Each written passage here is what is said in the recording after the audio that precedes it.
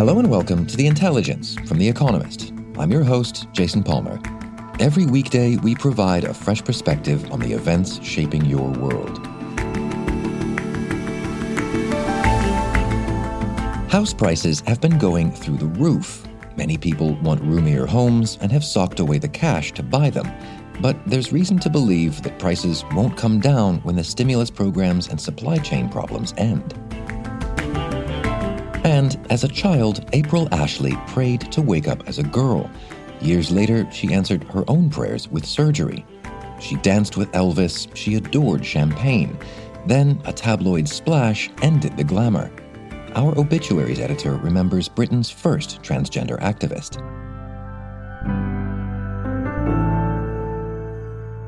But first,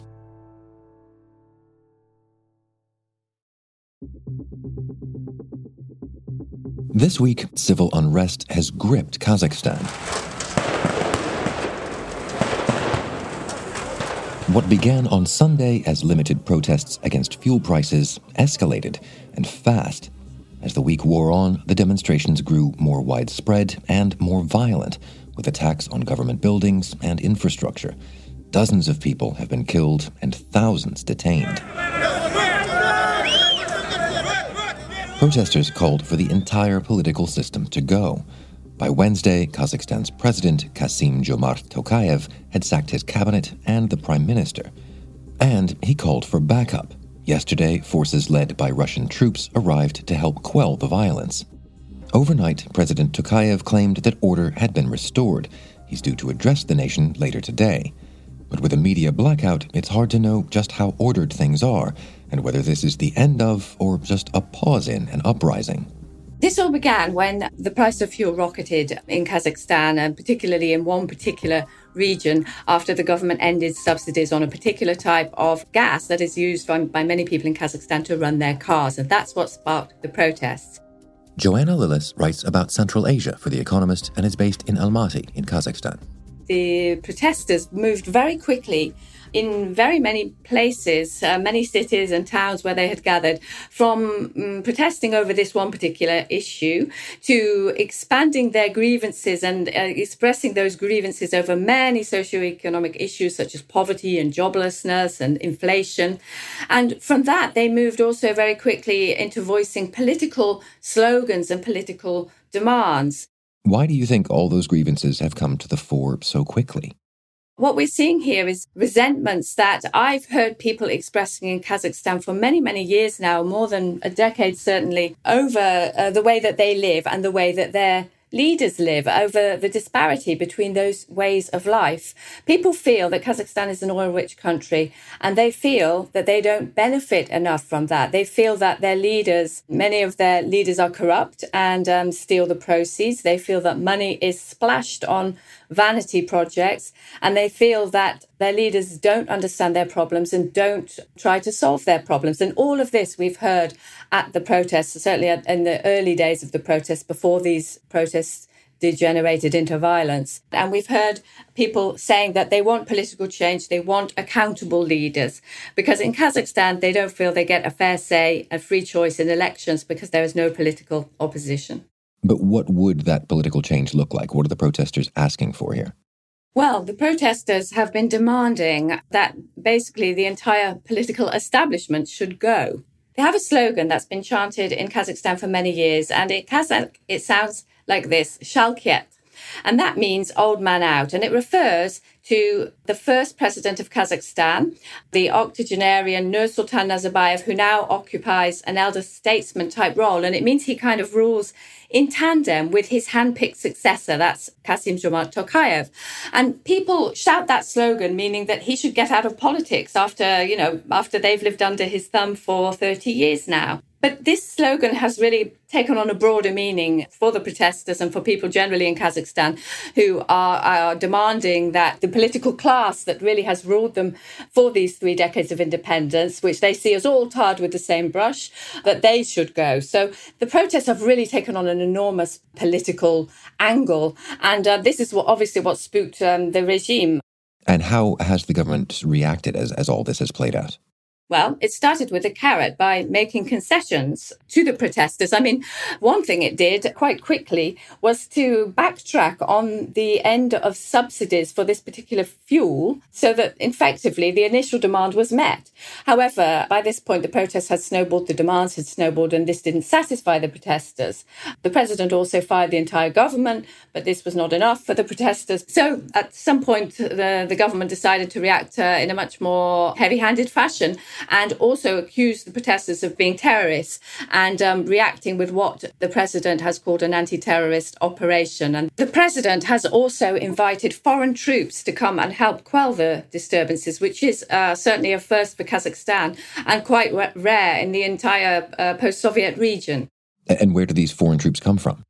So troops from an organization called the Collective Security Treaty Organization, which is very much a Russia-led body and is sort of touted as the post-Soviet region's answer to NATO, have arrived in Kazakhstan. And so those troops are now involved in quelling the protests and helping to restore order, which is obviously a very dramatic development for an independent country to invite foreign troops in, still more so from its former colonial power, because Kazakhstan was part of the Soviet Union and the Russian Empire. So this is a sign of how seriously President Tokayev is taking this. And I suppose it's all the more significant because at the same time, Russia has this massing of troops on the Ukraine border and squabbling with NATO and America. What's your view on how this move into Kazakhstan affects all of that? Well, there are two ways of looking at this when we're talking about Russia's role now that it has troops on the ground in Kazakhstan. One is that this looks like a debacle for Russia if it's now got unrest on its eastern flank while it's saber-rattling, if you like, on its western flank in Ukraine. But it could also be seen, of course, as in some measure a victory for Russia, because Kazakhstan has had to turn to Russia for help and, invited Russian troops into the country. So this could be seen by Vladimir Putin as a chance to show his strength and as a chance to show how Russia is needed by its former colonies and how it's still required when the going gets tough. Our neighbours turn to Russia and not to someone else. So this is one way of looking at it.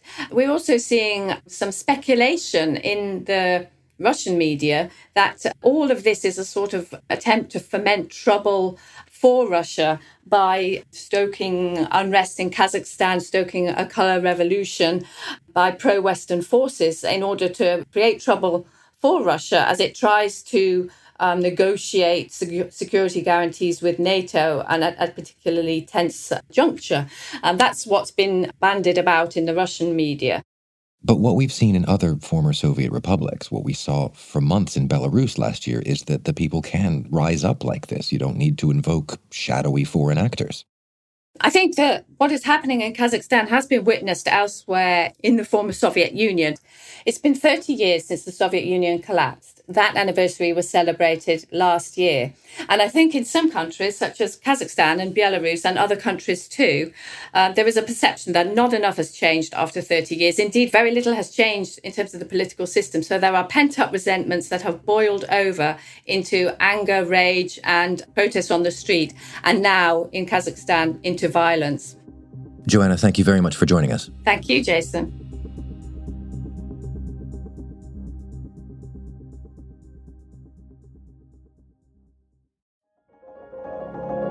For more analysis like this from our international network of correspondents, take out a subscription to The Economist.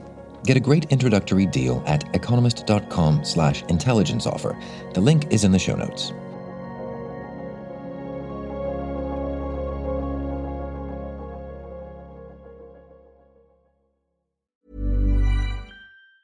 Hi, I'm Daniel, founder of Pretty Litter. Did you know cats tend to hide symptoms of sickness and pain? I learned this the hard way after losing my cat, Gingy. So I created Pretty Litter, a health monitoring litter that helps detect early signs of illness by changing colors, saving you money and potentially your cat's life. Pretty Litter is veterinarian developed, and it's the easiest way to keep tabs on your fur baby's health right at home. Go to prettylitter.com and use code ACAST for 20% off your first order and a free cat toy. Terms and conditions apply. See site for details. with real estate, you can't sit around and wait for the phone to ring. You have to hustle. I have a new man, I have a new ring, and I am ready to dominate the market. But the Los Angeles real estate brokers in the Netflix series Selling Sunset are a competitive bunch. Now that I'm an agent, it's like, ching, ching, ching, ching. This is a make or break deal. We're talking about $1 million commission here. But they're not the only ones who are hustling.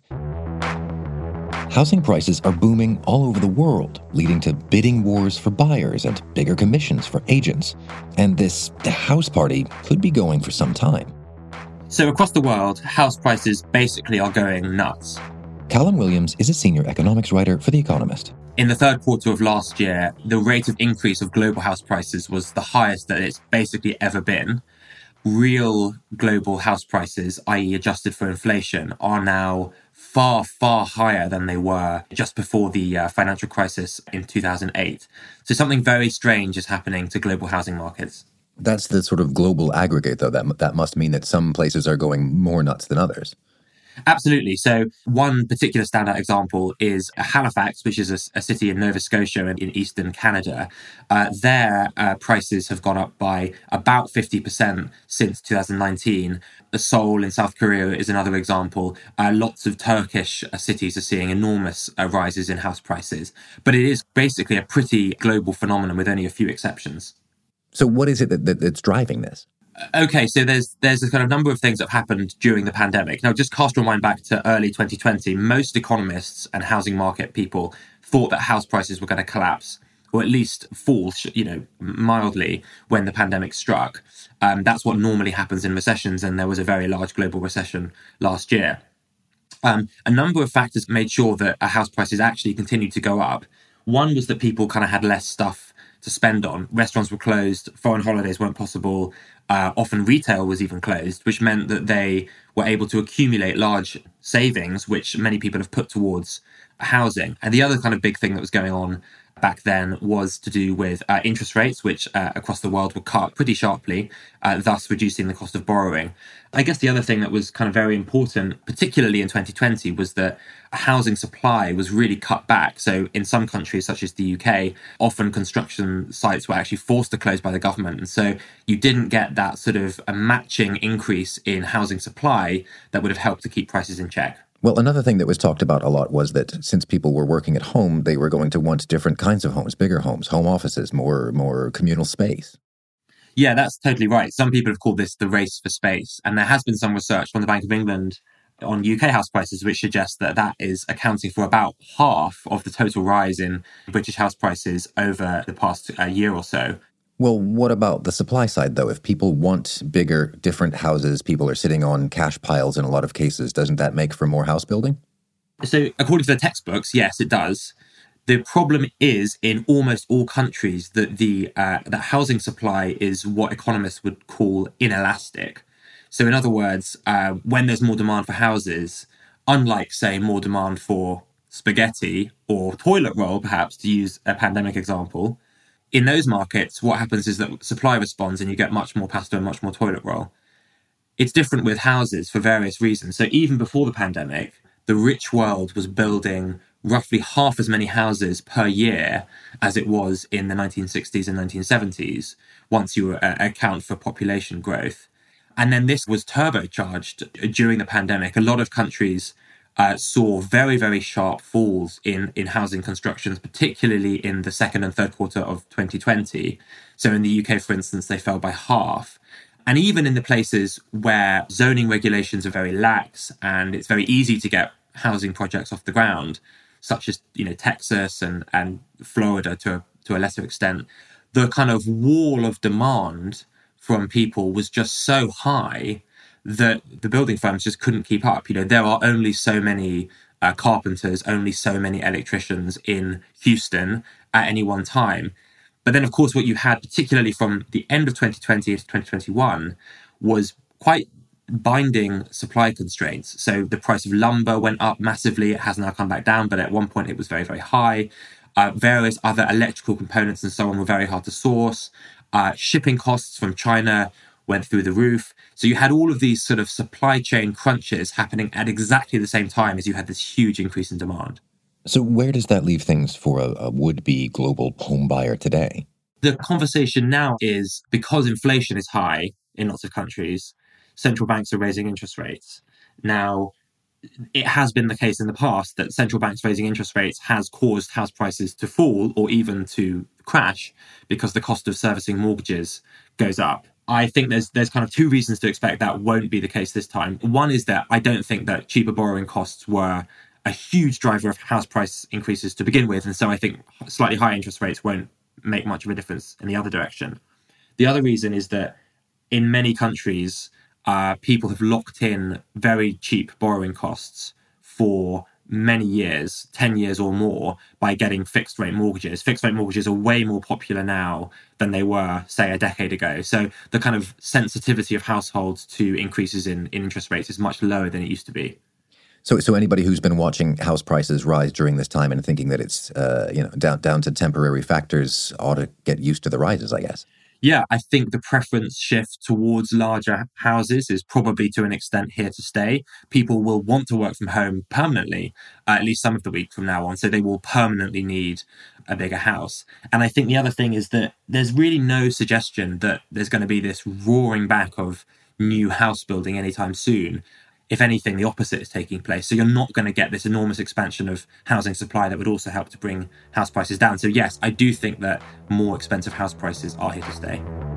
Callum, thanks very much for joining us. Thanks, Jason.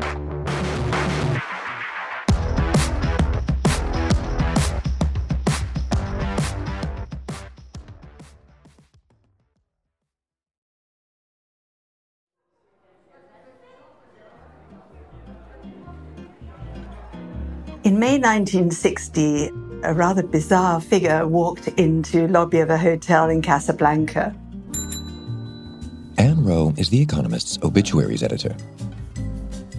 The concierge on the desk was astonished when a little bit later, after arriving, he suddenly appeared in a ravishing, shimmering Givenchy dress. This was the figure who later became April Ashley and was the most celebrated transgender activist. In fact, the first person in Britain to have a male-to-female transition, because she had felt from as soon as she could think that she was a girl rather than a boy. She had been born a boy, of course, and was very unhappy all the time and had all sorts of medical conditions, which drove her parents mad. Her mother, she said, always detested her. At school, she was mocked, and when she joined the Merchant Navy at the age of 15, trying to be a seaman like her father and trying to be a man, she was raped and set upon by people who couldn't believe that she was really a boy. And life was made so intolerable that she tried to commit suicide 3 times. She took herself to Paris, where she became a dancer in a drag club called Le Carrousel. And she was hugely popular there and attracted the attention, among others, of Elvis Presley, who couldn't stop dancing with her. And at the same time, surreptitiously, she was taking black market estrogen, which was gradually rounding out her body and allowing her breasts to grow, which made her feel all the more that her body was a woman's, and she was not even a woman trapped in a man's body. She was a woman in a woman's body, and that the only way she could find fulfillment and completion was to have the operation in Casablanca. That was then almost the only place where you could go to obtain one. The operation cost thousands of pounds, but the doctor warned her that it was a 50-50 chance of survival. She didn't care, because she'd decided by then that if it failed, she didn't want to go on living anyway. When I was in the clinic, and in fact I was desperately ill, and I thought I might die, I would prefer to have died than not to have the operation. When she'd gone under with the anaesthetic, the last thing the doctor said to her was, "Au revoir, monsieur." And then when she woke up, the first words she heard were, "Bonjour, mademoiselle." But triumphant as she felt when she woke from the operation, she still had a male name on her birth certificate, and it was to take more than 30 years before that was removed. And her life from then on was partly being a great celebrity around the clubs of London mostly, but also campaigning to get the right for trans people to correct their legal documents so that they were now the people they had always felt they had been. She had managed to get a fairly good career as a model. She was very beautiful and she was photographed by David Bailey and Lord Lichfield, and she starred on the pages of Vogue. But unfortunately, there was this secret. It only took one outing of her by a friend in the Sunday People to bring everything she had worked for crashing down. And the friend she had supposed was a friend betrayed her for £5. Once the media had got hold of her story, there was nothing else to be done in her career. The outing in the Sunday People was bad enough, but the hardest part of her life came in 1970. She had married 7 years before an English cross-dressing aristocrat. Marriage was a disaster, and she left it after about a fortnight. But the divorce came up and went to the court, and in 1970 the judge gave his ruling that the marriage was null and void because April was a person of the male sex. And if you were born male, you were male in perpetuity. And this completely devastated her. She found in the end that she had to take refuge in drugs and drink. She went bankrupt, but she continued to try to help other transgender people who needed as much help as she had, who were finding it equally difficult. People started writing to her, and she answered their letters. She said she probably wrote thousands. She became a general sexual agony aunt, if you like, but especially a helper and a campaigner for trans people. Her life seemed very difficult to most people, but in fact, she considered that it was a wonderful life and was always saying so, that despite the pain of it, she'd had a wonderful time and her whole existence seemed sparkling, just like the champagne that she loved to drink all the time. She seldom appeared without it because it was her way of toasting herself and toasting the triumphs that she had managed to have, of which the greatest was probably the passing in 2005 of the Gender Recognition Act, which she had drawn most attention to, and which meant that now on her birth certificate she had the name April Ashley. Anne Rowe on April Ashley, who's died aged 86.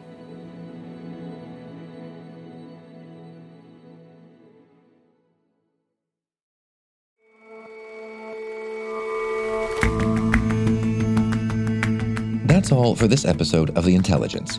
The show's editors this week are Marguerite Howell, Kim Gittleson, and Chris Impey, and our sound engineer is Will Rowe. Our senior producers are Stevie Hertz, Sam Colbert, Sam Westron, and Jat Gill. Our producers are William Warren, Rory Galloway, and Alize Jean-Baptiste, and assistant producer Abisoye Oshindairo, with extra production help this week from Emily Elias. We'll all see you back here on Monday.